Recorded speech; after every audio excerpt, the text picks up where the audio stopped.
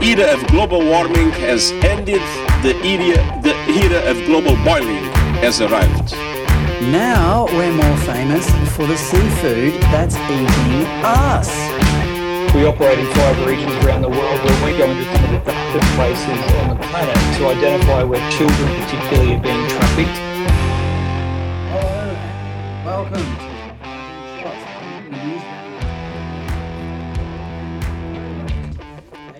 Hi Nick. Hi Fred, how are you? I'm good. What a week it's been. And we're both back in the same studio. Indeed. Well, it's a pleasure to have you here, Jim. It's always a pleasure to have you back, Fred. Yeah. Thank you. Nick. How is the West, by the way? Well, the sun still sets over in the west, over the Indian Ocean. It's always a pleasant way to finish the day. But other than that, nothing's changed over there. Nothing ever does. Maybe that's what makes it such a good place. Anyway. Welcome back to the Commonwealth, by the way, to all our listeners in the West. Yeah, After your brief sojourn. I had a few days of listening to people in the West complaining about how much GST we take from them, but maybe we'll cover that some other time. But speaking of Perth is involved in my lesson of the week. What is your lesson of the week? Well, Tell my me. lesson of the week is to avoid flying in Australia, because our airlines, particularly Qantas, have just absolutely dropped the ball in this wide brown land. Australians rely on flying pretty much as much as Americans do, trying to get across a big country, and we don't have a feasible rail alternative. Lately, our airlines have been absolutely useless. ADH sent Charles, our chief technical employee, to Perth today to shoot Dave Pello's Church and State Conference live for ADH TV. He left this morning with a good 5-hour buffer in case of a flight delay to get there in time to start the broadcast. Envisaging that there might be a flight delay, inevitably there was. He spent a couple of hours on the tarmac before the plane actually taxied back to the terminal because of some fault with the plane, and we had to scramble to get him on a Virgin flight instead, and we still don't know if he's going to land on time. That's life in Australia during the 21st century. 4 or 5 years ago, things like this hardly ever occurred, Nick. Planes took off on time and landed on time. Who knew? But not anymore. Qantas is now the most complained about corporation in the nation, and get this, next week it is forecast to announce a $2.4 billion annual profit. But Good on them. Well, yeah, that's our money. I think I've paid most of that, actually. Well, who knew there was money to be made in not getting planes off the ground? But anyway, that's not the only unpleasant thing about Qantas, in my opinion. Nobody at Qantas seems to have noticed the contradiction that happens every time one of their planes touches down in Australia. First, the passengers are forced to endure a welcome to country, but that is followed by that nauseatingly schmaltzy jingle, I still call Australia home. It doesn't make sense, Nick. How can you still call Australia home when it belongs to the local elders past, present and emerging? Exactly. That clearly needs to be reworded. I still call Australia their home. I'm a mere invader on this land. There was a nice thing about it. I caught a Qantas flight internationally earlier in the year, and that was the best Qantas flight I've had for a long time, only because when we landed at Singapore, there was no welcome to country. I think there's a slightly different welcome to country in Singapore, isn't it? Yeah, well, I mean, it's awfully racist of them, really. I mean, why didn't we why didn't Qantas pay their respects to the elders past, present and emerging in Singapore? That's Yeah, and I think this idea of making the city names putting the city names up on the destination boards at the airport in some kind of Aboriginal language is enormously confusing if you're rushing to get a flight. I mean, it's like New Zealand. You're going to have to learn another language. You have to be bilingual. It's ridiculous. Well, I mean, tourists would be freaking out, thinking they've booked themselves onto the wrong flight. But there's another story to do with Qantas. Our very own Hunter Biden story. That's right. Prime Minister's son Nathan has managed to get himself membership of the Qantas Chairman's Lounge. It's a coincidence that this came so soon after the government blocked an application from Qatar Airways to increase its flights into Australia, which naturally benefited Qantas. Increased competition would have made flights cheaper for ordinary Australians, but who in Canberra cares about that, Nick? Well, this is definitely our Hunter. What is the Prime Minister's son's name, by the way? Nathan. He's 23 years old. He's a student. Well, let's call him Hunter. Hunter Albanese taking the ticket for the Chairman's Lounge, taking the Queen's Shilling or whatever it is. Yeah. I notice he's got a history of this. He accepted a Lakers shirt from Shaquille O'Neal when he was over last year. That was when, you remember, the Prime Minister decided to make Shaquille O'Neal the ambassador for The Voice. Right. The guy's first visit to Australia, but because he was black, so that qualified him to be the ambassador for The Voice. Of course, yes. And his son got... So I think he needs to be careful. I mean, not quite in the Hunter Biden league yet. Well, let's just wait. Let's see if he gets a seat on the board of Charisma, shall we? Well, I wonder if he has no experience or knowledge about Ukraine or the gas industry. Maybe he's a walk-up start for a seat on Burisma. Yeah, well, I should be refusing the invitation to the Chairman's Lounge next. If they were they to offer it, I would refuse it on principle, I think, and I'm sure you would too. Yes. Not that there's any chance of us getting it, of course. No. What was your lesson of the week, Nick? My lesson of the week is it's hotter than you think. It's apparently, as you had in that clip at the very beginning of the show, it's global boiling. Yes. And I've got some questions to ask you. You know, I'm not one really to go any much near the sea, but in the era of global boiling, surfing must be pretty... Well, that's one of the unexplained or unappreciated benefits of global warming, because the best surf conditions are created by coral reefs, and coral reefs grow in warm water. So if the ocean does warm up, and I certainly hope it does, we'll get really good coral reefs maybe off Sydney. Yeah, what do you think of an asbestos? I won't have to fly to Indonesia to get the best waves in the world. What about an asbestos wetsuit, so you can prevent yourself getting scalded in the Right. water? Surrounded. But I think the boiling point of seawater is about 105 degrees, isn't it? It's higher than 100 degrees because of the salt content. Okay, So yeah. Well, must greater be bloody hot boiling out is there. yeah. That's all I can say, Fred. Well, speaking of global boiling, let's go to that first grab. This grab sort of dominated the news in the first part of the week. It's Antonio Guterres, the Secretary General of the United Nations, turning up the heat on the climate. As it were. Let's have a listen. The era of global warming has ended, the era of global boiling has arrived. The air is unbreathable, the heat is unbearable, and the level of fossil fuel profits and climate inaction is unacceptable. Nick, when do people get tired of this catastrophe? It just goes round in circles, doesn't it? I mean, we gave away global warming for a bit, didn't we? Because they went into climate change, so that they could argue that there was a lot of stuff. I remember in the papers around the 2006, 2007 warning that we would never see snow again. Our children would never see snow, and it was followed by a number of very heavy winters of snow in New York City. I was in there one year when it was just covered in snow, and suddenly the whole narrative changed. Oh, this is global.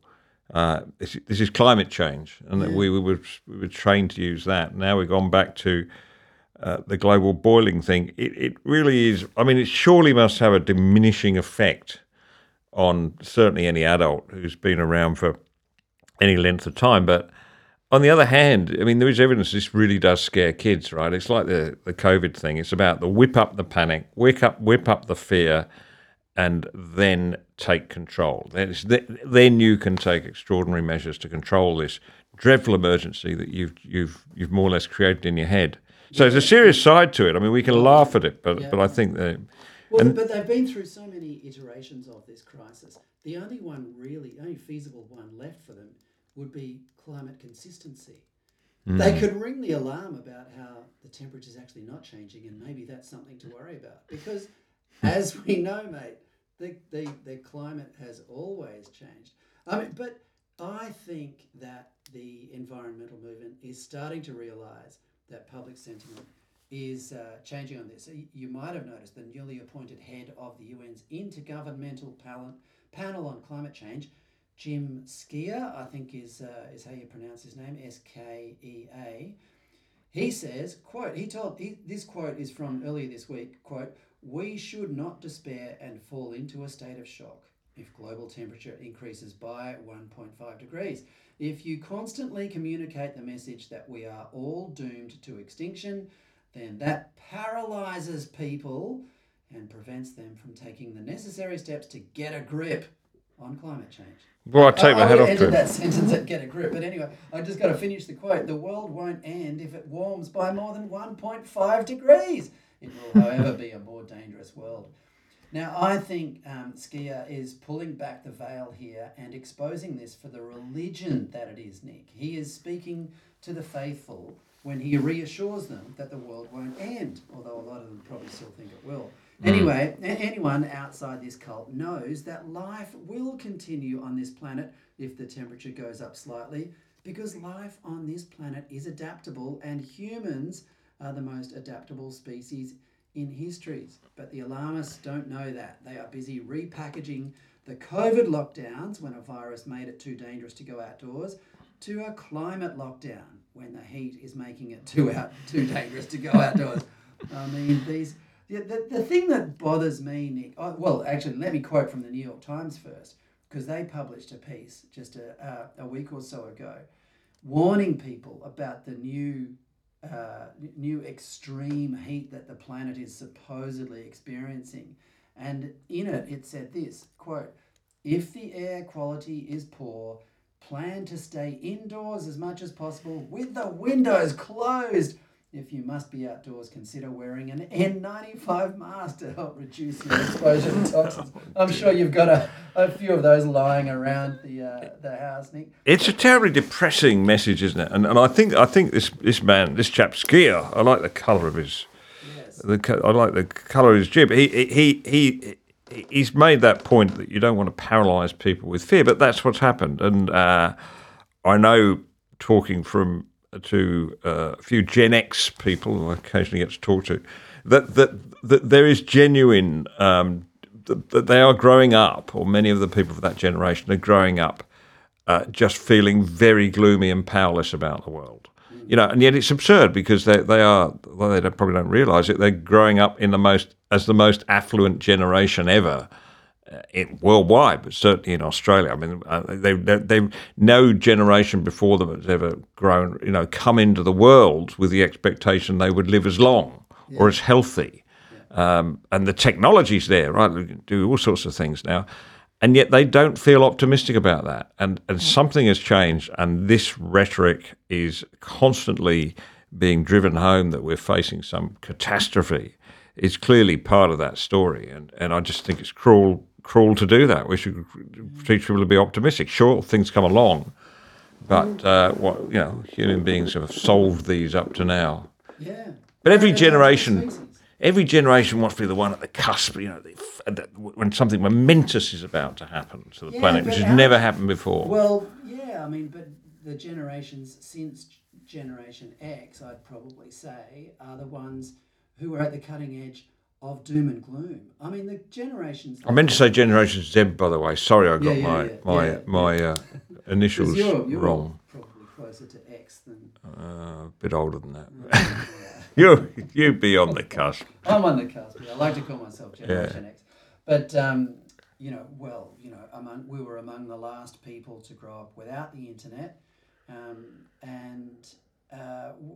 That sort of optimism and, joie de vivre was, what kept us going. And, the education department now, in most liberal democracies, has been overtaken by teachers who are preaching seriously negative and depressing view of the world in lieu of a proper education, and that's what's that's where the problem is starting. It's the I despair for anyone who has young kids these days, because maybe we should do a show on the one day soon on the burgeoning phenomenon of homeschooling. It's much bigger than most people realise. It certainly is. I was looking into this some time back, and it is a reaction against the public school system. The numbers are still relatively small, but it's an increasing number of people. Yeah. And there's I know a family in Brisbane, for instance, friends of ours who are homeschooling their kids, and it's quite interesting. There's quite a community of families who do that and do it very responsibly. Well, I heard someone talk at a conference recently of his kids who he homeschooled, and he was a deeply Christian conservative dude, and the way he described it, he sounded like a hippie. I mean, he just let his kids pursue the passions that they chose, and rather than just sit around goofing off, they actually became intensely interested, because that's one of the things about childhood. You are immensely curious about the things that particularly appeal to you. And once you get obsessed with it, then you become, you're deeply immersed in it. With me, with me it was skateboarding and surfing, so it wasn't a particularly productive obsession. But if you save your kids those 8 or so hours a day at school and allow them to pursue the things that they find interesting, the outcome is not, as most people would presume, sort of meaningless and directionless. In fact, homeschooled kids become obsessive about incredibly interesting and productive subjects. Yeah, there's some reliable research from the States that shows consistently that homeschooled kids have better outcomes. They achieve better results. Now, I'm not fully convinced by that, because clearly if you're homeschooling, you are a committed parent and you're engaged with your child. That's the whole point. And any child's going to benefit from that, whether at school or not. But certainly any suggestion that by not going to school they have worse outcomes educationally is not true. And the ability to socialise is also much better than you think, thanks to this, parents getting together and having group sessions with the kids. So let's visit that in parting shots somewhere down the track. Let's go to our next grab, which pertains to Antonio Guterres's alarming statement a minute ago, but this is from a far more sensible man who actually appears as a regular guest here on ADH. This is Professor Ian Plimer talking about changes to the climate on Earth over a much wider scale. Let's have a listen. Now, in the United States, in the Dust Bowl years of the 1920s and 1930s, it was hotter than now. Those temperatures from that period of time have been amended. They have been pushed down in the record, and that makes it look as if we've had a rise in temperature over time. But if you look at the newspaper reports of that time, then you will get the actual temperatures and not the amended temperatures in the temperature record, which is used by the IPCC and others. It was hotter in the 1920s and 1930s. In the medieval warming period, 1,000 years ago, it was about 5 degrees warmer than now. It was about 3 or 4 degrees warmer than now in the time of Jesus. In Minoan times, it was about 5 degrees warmer. So if someone asks you, is the planet warming or cooling, the only logical answer you can give is yes, because since the time of Jesus, the planet has been cooling. Since the Dark Ages, the planet's been warming. Since the medieval times, the planet's been cooling. Since the Little Ice Age, for some surprising reason, we've been warming since the Little Ice Age. So we've been warming and cooling in cycles. Now, I've got to point out that was from David Flint's Save the Nation here on ADH from Thursday night, which listeners can find on our website, adh.tv. But Nick, that's a pretty reassuring perspective to be hearing, isn't it? It is, because David Flint would remember the medieval warming period. I think as a young child. Was that before or after the referendum on the monarchy? Look, this is all well and good, but we go nowhere with this, don't we? I mean, we point out counterfacts, and Ian Plimer is very well read, very well researched. We can throw these around backwards and forwards, but as you say, it's a religion, and you can't argue against somebody's religious faith with facts. It just doesn't work that way. So I appreciate hearing Ian Plimer and reading his books, but I kind of think, well, is this actually winning the argument? Sadly, I think not. I don't know what we do to win the argument. Well, what he's doing, he's released some children's books to try to fight back against the indoctrination of kids in schools. He's published some books. Yeah, you're right. Look, I dare say that not everything Plimer says is going to be right. It's not like he speaks the truth and others speak falsehoods. But it's certainly the case. There is reasonable room for scientific questioning here, and that the idea of a settled science, as we know, is a nonsense. So, we're not getting that scientific debate occurring in anything like a free environment, and this is worrying. This is worrying. As you and I have discussed on a couple of occasions before, we are also surrounded by people who, whether they know it or not, are devotees of the philosophy of scientism, which is the essentially atheist ideology that the only knowledge attainable in this world is scientific and everything else is dismissed. So you can't, for example, explain the appreciation you and I have for music. Nothing transcendental or spiritual actually even exists. So that's as you said before, environmentalism has become somewhat of a religion. I've always thought that for us to fight back against that, we have to couch our rebuttal to that in equally religious terms, because it'll be good. It's a spiritual quest. I mean, just to finish that point. I mean, the tendency to insist on this faith-based argument on climate change goes along with a complete intolerance for opposition. Right? We see cancel culture, and it was a wonderful failed attempt at cancel culture in the Senate this week when Senator Nick McKim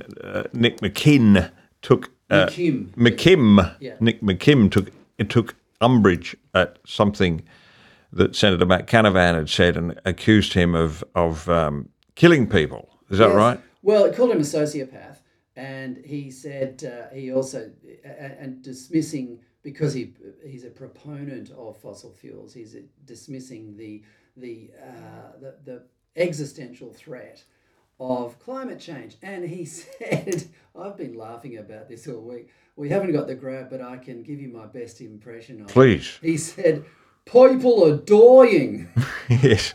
Nick, when I heard that, you would have to have a heart of stone not to find that hilarious. Yeah, and then he turned around, and I was surprised to know this wasn't unparliamentary language. He said, shut your mouth. That's right. It's a cancel culture instinct from him. He doesn't want to hear any discordant facts. Well, I think we are living in a better country, Nick, now that we know that shut your mouth and Poyple are doying is now entered into the Hansard. Yeah. I mean, Australia is a richer and more prosperous place as a result. It's permissible language in the Parliament of Australia. Can I lean on you? You've been in Australia for how long? 40 years? Yeah, 33, yes, 34. Give me your best Nick McKim, people are dying, mate. People are dying. Not bad. Not bad. Good. No. Well, you've got a bit of work to do there. People are dying. Yeah. No, it's that nasal bit. I recommend listeners have a listen to it and get a good chuckle out of it because, people are dying, but not because of climate change. Okay, now speaking of people are dying, let's go to the best exchange of the week, in my opinion, Nick. It's between two Pfizer executives and Queensland Senator Gerard Rennick, who actually has a very fine Australian accent, if you ask me. Yeah. He's a regular guest on ADH. And this is from a Senate committee hearing this week in which Gerard really gets these two Pfizer executives' backs against the wall. Let's have a listen. And can you explain the process why the vaccine causes myocarditis and pericarditis? I'll take that, Dr. Hewitt. Sure. Based on our clinical trials and pharmacovigilance data, as well as real-world evidence following the distribution now of billions of doses of vaccine, we retain confidence, strong confidence in the safety profile of the vaccine. Sorry, Chair, point of order. I've asked, do you understand why it causes, I know that it's a low risk, I'm asking, do you understand why it causes myocarditis? I want you to explain to me why it causes myocarditis. Do you understand why it causes myocarditis? Pfizer is aware of very rare reports of myocarditis and pericarditis that have been temporarily associated with vaccination. Well, they're still ongoing for some people. Senator Rennick, Dr. Through should answer the question. Thank you, Dr. Through. According to public health experts and regulatory authorities around the globe, the number of reports of myocarditis remains small. I'm not referring to the number of reports. I want you to explain to me the mechanism of how the vaccine causes myocarditis. Do you or do you not understand the mechanism of why the vaccine causes myocarditis? It looks to me like you don't. And if you don't understand it, why are you saying the vaccine is safe without qualifying the risks? So, Senator Rennick, I think Dr. Through is actually about to get to that point. Whether people agree, whether there's agreement to his evidence or not, is another question for others to make a judgment on. But if Dr. Through, if you could again go to Senator Rennick's question. Senator, all medicines, all therapeutic products and vaccines have benefits and have side effects as well. Looking at the totality of the evidence for Pfizer's COVID-19 vaccine, regulatory authorities, health authorities, experts globally, including in Australia within the Department of Health and the TGA, have maintained that the benefit-risk ratio... That's not the question that I asked. I asked, can you explain why the vaccine causes myocarditis? Yes or no? Senator, the benefit-risk profile... Yes or no? So you clearly don't understand the pathway, do you? Because you can't explain it. Does that infuriate you as much as it infuriates me, Nick? Was that a real person or was it AI? It's just the same responses you get out of ChatGPT. Never answers your question directly. It always comes up with, remember, be cautious when assessing climate figures because, the world is warming, really. Or if Pfizer's not paying him, $500,000 a year, there's probably a good career waiting for him in Australian politics, isn't there? Look, you got to say the bloke he stuck to his talking points, didn't he? Did. I guess that's what he was told to do when he went in. Hey, look, hats off to Senator Gerard Rennick. He's one of the few people in the Parliament that are trying to get to the bottom of this. It is a scandal. We don't know the size of that scandal yet. We don't know the full effects of it. But it is no doubt at all. Self-evidently, the vaccines were rushed and Pfizer were keen to get this new product into the market and have just covered up or refused to accept any contrary information as to its safety. I mean, think what it would do if this came out. Think what it would do to Pfizer, its profits, its value. Once you start along this track, there's no way you can pull back. Well, these companies are among the most heavily fined companies in history. Why, Australian politics as a whole and most of Australian society, I've got to say, suddenly threw their lot behind these companies that have a track record of just appalling, seemingly deliberately calculated risks with other people's health. It's just outrageous. I mean, the issue for people like you and I now, Nick, is what are we going to do? There was some calls. I think Alex Antich during the week was calling for a Royal Commission. Philip Curry did the same thing in the Fin Review this morning. I'm convinced it's not going to happen. I don't think it's going to happen. There are sort of obstacles in the way because it has to be a comprehensive one. It has to involve all the state governments, or as many state governments as possible, as well as the Commonwealth government, in which case all those governments have to agree on the terms of reference and on who sits at the head of the Royal Commission. How are you going to get that to happen? That's impossible. And also, as everyone knows, every politician in the country, in the two major parties, can't commit to this because it's going to throw their colleagues under the bus. I could probably, if I was a betting man, I could probably put some serious money on the fact that there's never going to be a Royal Commission into this in Australia. And one of the things that Philip Coorey said in the Fin Review, I think it was this morning, said, we need a Royal Commission to make sure that we don't get it wrong next time. That sent a shiver down my spine. There's going to be a next time. I mean, and Philip Coorey knows. You're right. There will be no Royal Commission. I'm totally pessimistic about it. And the first thing the government got in was declare Royal Commission into robo-debt. Robo-debt. Yes. Okay, all right. Robo-debt is what? A bureaucratic stuff-up. Yeah.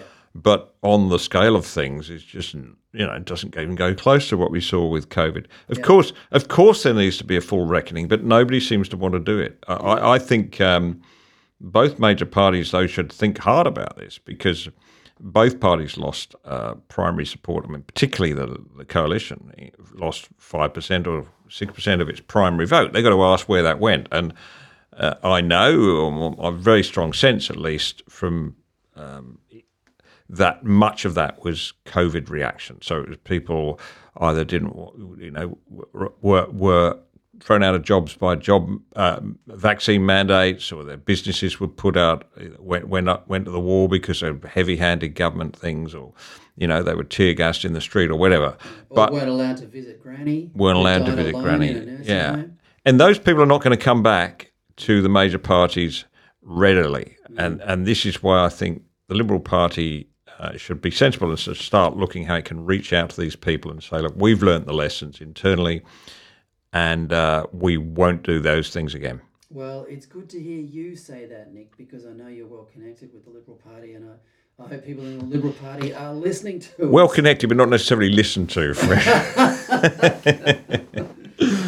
Well, let's get on to another health hazard. This time, this is a health hazard that is lurking off our beaches. This is a grab from my show on Monday night. Let's have a listen. Well, we Australians used to be famous for the seafood we ate. Come and say g'day. I'll slip an extra shrimp on the barbie for you. Come and say g'day.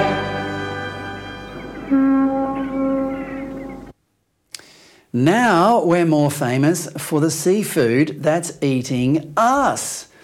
Waverley Council in Sydney, which oversees world-famous Bondi Beach, wants the shark nets that have been protecting swimmers there for decades to not go in this summer. The Guardian reports, quote, Sydney's Bondi Beach could have its first summer without shark nets since the Second World War, as the New South Wales government weighs up whether to continue the controversial deterrence strategy.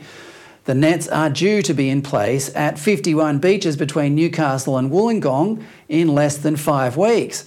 But the Minns government says it will not make a decision on whether the nets will be rolled out until it hears from 8 coastal councils.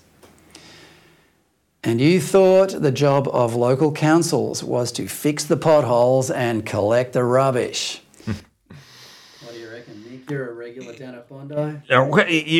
You say that you make a distinction between we used to be famous for the seafood we eat, and now it's the seafood that eats us. But there's a crossover there, isn't there? I mean, we were in the West Australia, a wonderful trip there in January, and I noticed that down the south coast, that shark is big in the restaurant menus. In fact, we went in one that had fish of the day and shark of the day.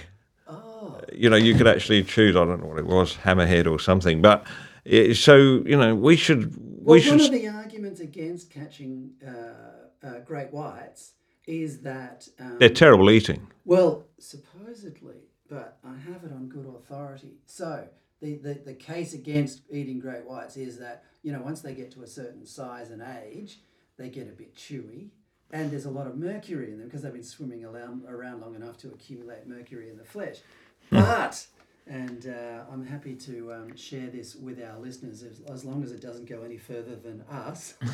I have it on good authority from a friend in South Australia that if you catch them young, they taste like swordfish, which is a very delicate, type of seafood. That's one of my favourite fish. Well, there you go. Grilled with a bit of garlic, lemon. Beautiful.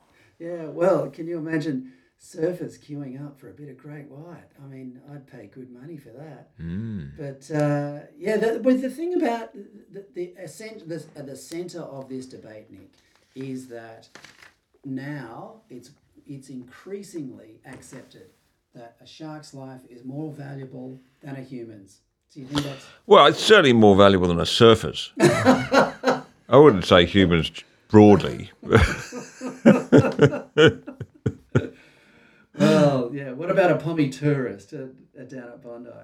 But do you think? I mean, it's probably a minuscule effect on our tourism, to be brutally honest. But do you think the fact that there will be no shark nets at Bondi this summer, there possibly won't be shark nets at Bondi this summer, have some effect on tourists coming for example, England, for a bit of, Well, it's an incredibly reckless decision, isn't it? I mean, if, God forbid, there is a shark attack on that beach this summer and they've deliberately not put the nets there, then they'll have something serious to answer for. Yeah.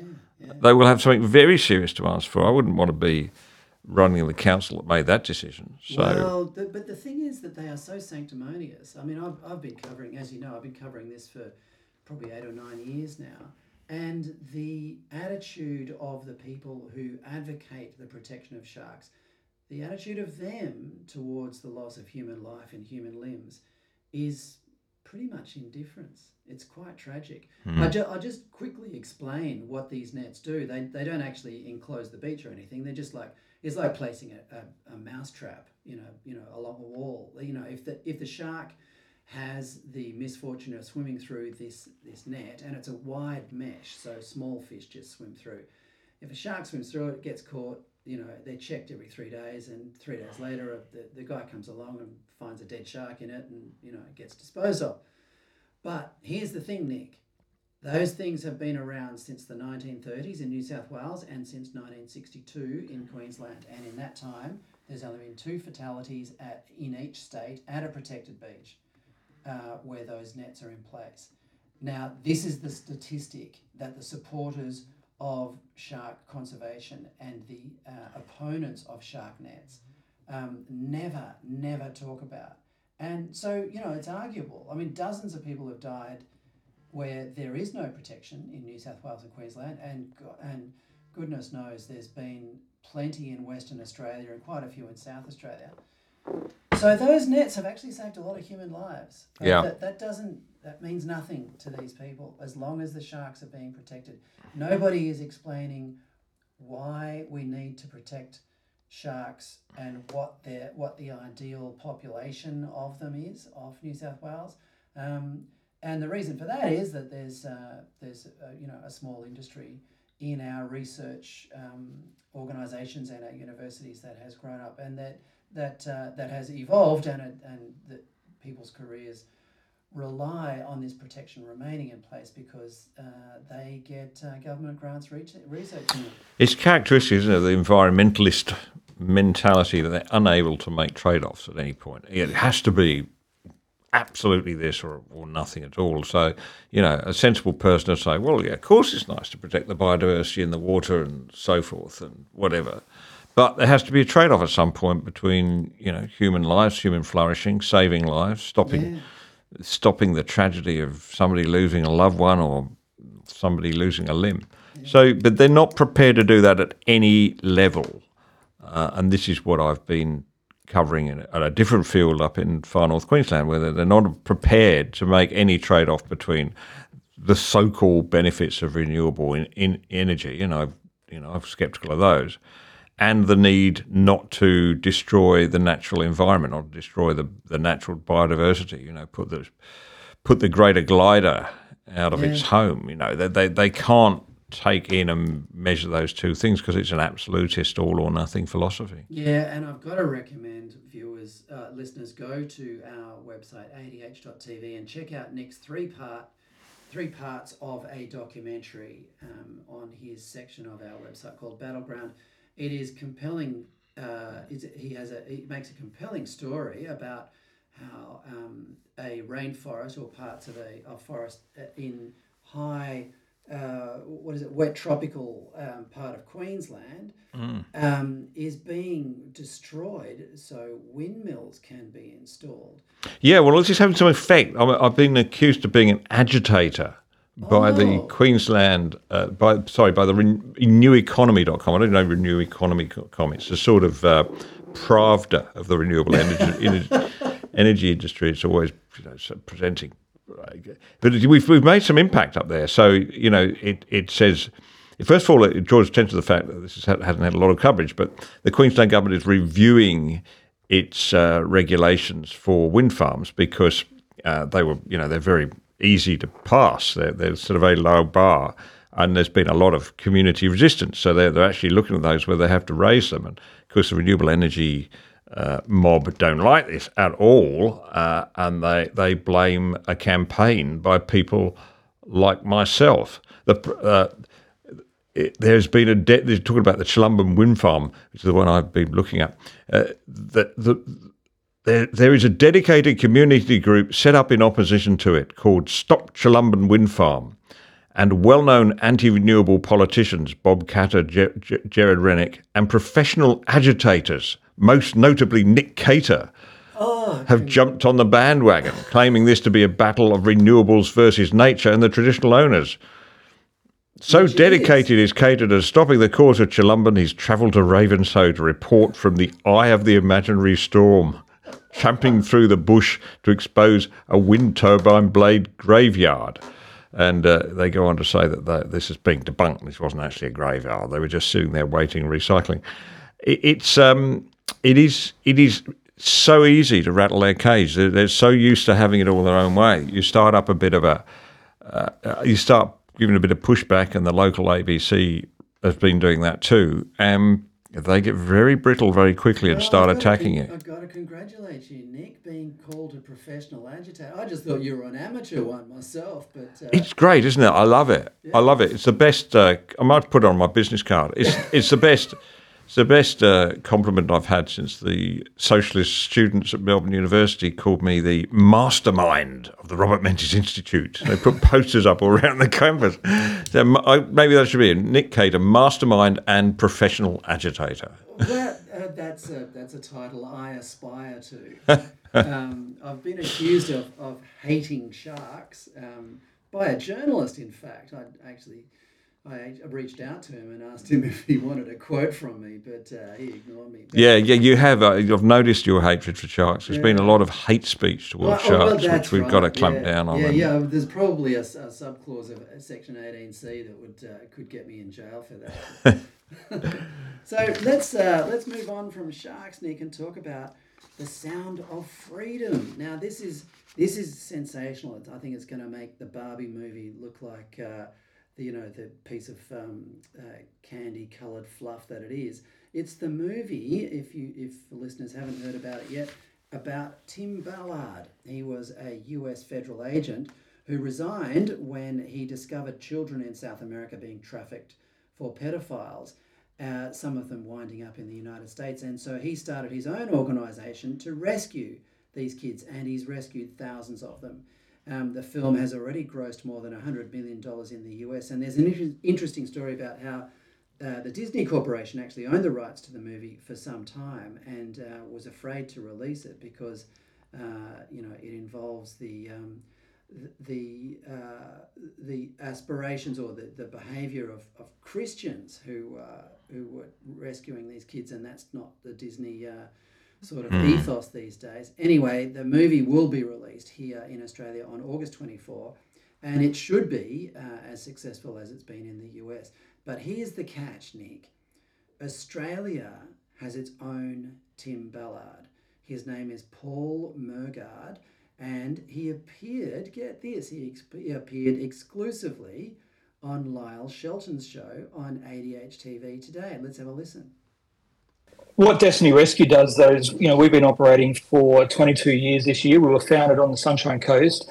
We operate in 5 regions around the world where we go into some of the darkest places on the planet to identify where children particularly are being trafficked and work with law enforcement to get those children and adults out to safety, and then we get them on a pathway to freedom, helping them overcome the emotional and trauma abuse that they've suffered, work on their health needs, and then get them into either income generating opportunities or get them on educational pathways as well. And so we've now rescued around about 13,000 individuals since we started.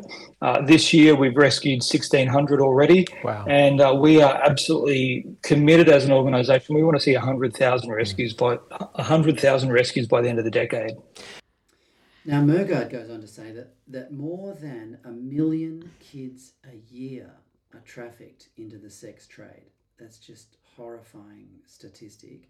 And Nick, I've also heard elsewhere, not on this show, but I heard it on another podcast, that one of the reasons this trade is so lucrative in comparison to the nearest thing to it, which is the international drug trade, this is more lucrative because with drugs, you only get to sell the drugs once, whereas...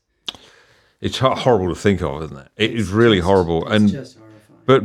a huge black mark for Disney Corporation. You remember they took up the fight against Ron DeSantis's bill, which Ron DeSantis wanted to do was to remove sex education, particularly, this weird transgender propaganda from schools in, I think, grades 1 to 5, wasn't it? Or 1 to 3. Yeah. And so that clearly is... they took objection to that. They think it's okay to pollute kids' minds from from the age of 5 onwards with transgender ideology. They think that's fine. Yeah. So you can see why they might look at this and say, well, where's the harm in that? Yeah. They just have no conception of protecting childhood innocence, and yet that's what I thought Disney was supposed to be in the game of. Yeah. Well, indeed, that's their business model. You would have thought. But there's a parallel here with the abolition of slavery in the 18th and 19th centuries, Nick, because it's Christians who are leading the way. Indeed, it is, isn't it? And this absolute refusal to accept there's anything good about Christians or Christianity. It's the same instinct that led to the taking over of Calvary Hospital and in the ACT, and those dreadful images of them. A cross being ripped off the top of it by some bloody, crane that had been sent in by some Canberra bureaucrat. Horrible, horrible. But once again, I think you've made the point already that this is people who lack any sort of poetry or spiritual sensitivity in their lives, and I just frankly feel sorry for them. Yeah, well said. Yeah. Well, let's wrap it up with a wonderful example of our Prime Minister's short memory. That's a Midnight Oil song that he's this is great. familiar with. Yeah, this is great. Well, yeah. I'll hand this over to you. He said something to Patricia Karvelis. Well, Patricia Karvelis and elsewhere, but of course in the I've got the quote right here. If you bear with me, last year he's at GAMA again.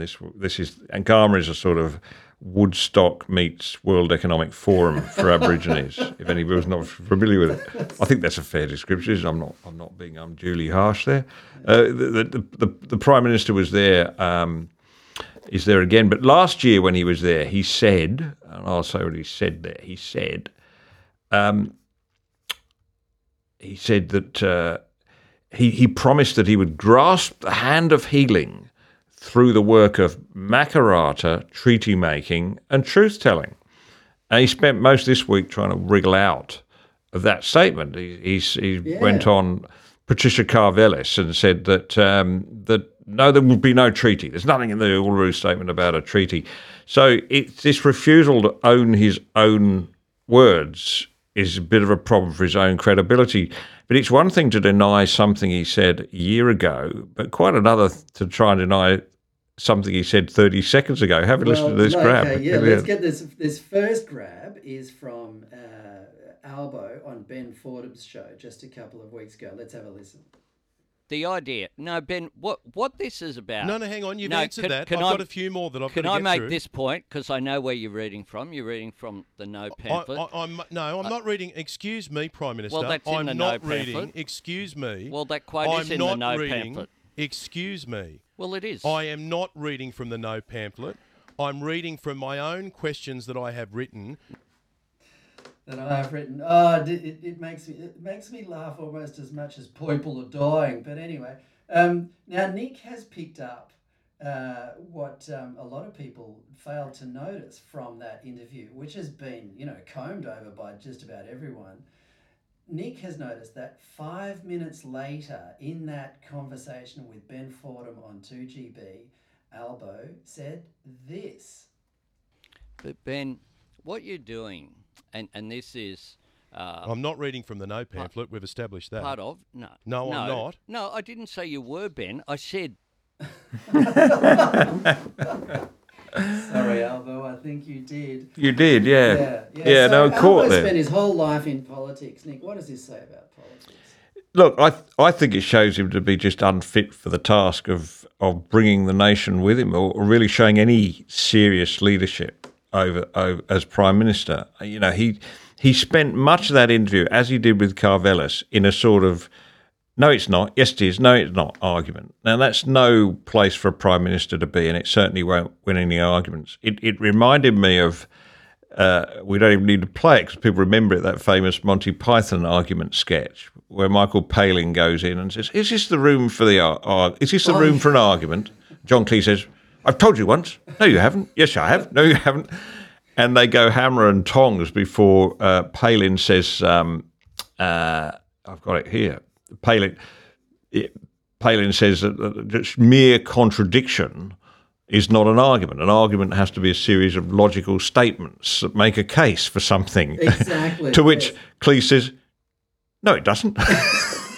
But that's the kind of argument we've been getting from Albanese. It makes you wonder what he's... I mean, Albo is forever flying overseas to meet his counterparts from other countries and from globalist organisations. He must be putty in their hands, really. Yeah, I think what it shows is he's not good under pressure. It's the first time, isn't it, we've seen him under serious pressure. The honeymoon is over, and well and truly over, and this big signature thing he put forward is going down the screaming heap. He's under pressure, and he doesn't react well to it. He hits out. He hits out. He had in question time, he had a bizarre attack on James Morrow this week, which was just peculiar. Why would he waste parliamentary time getting stuck into a piece by blooming James Morrow? But he did.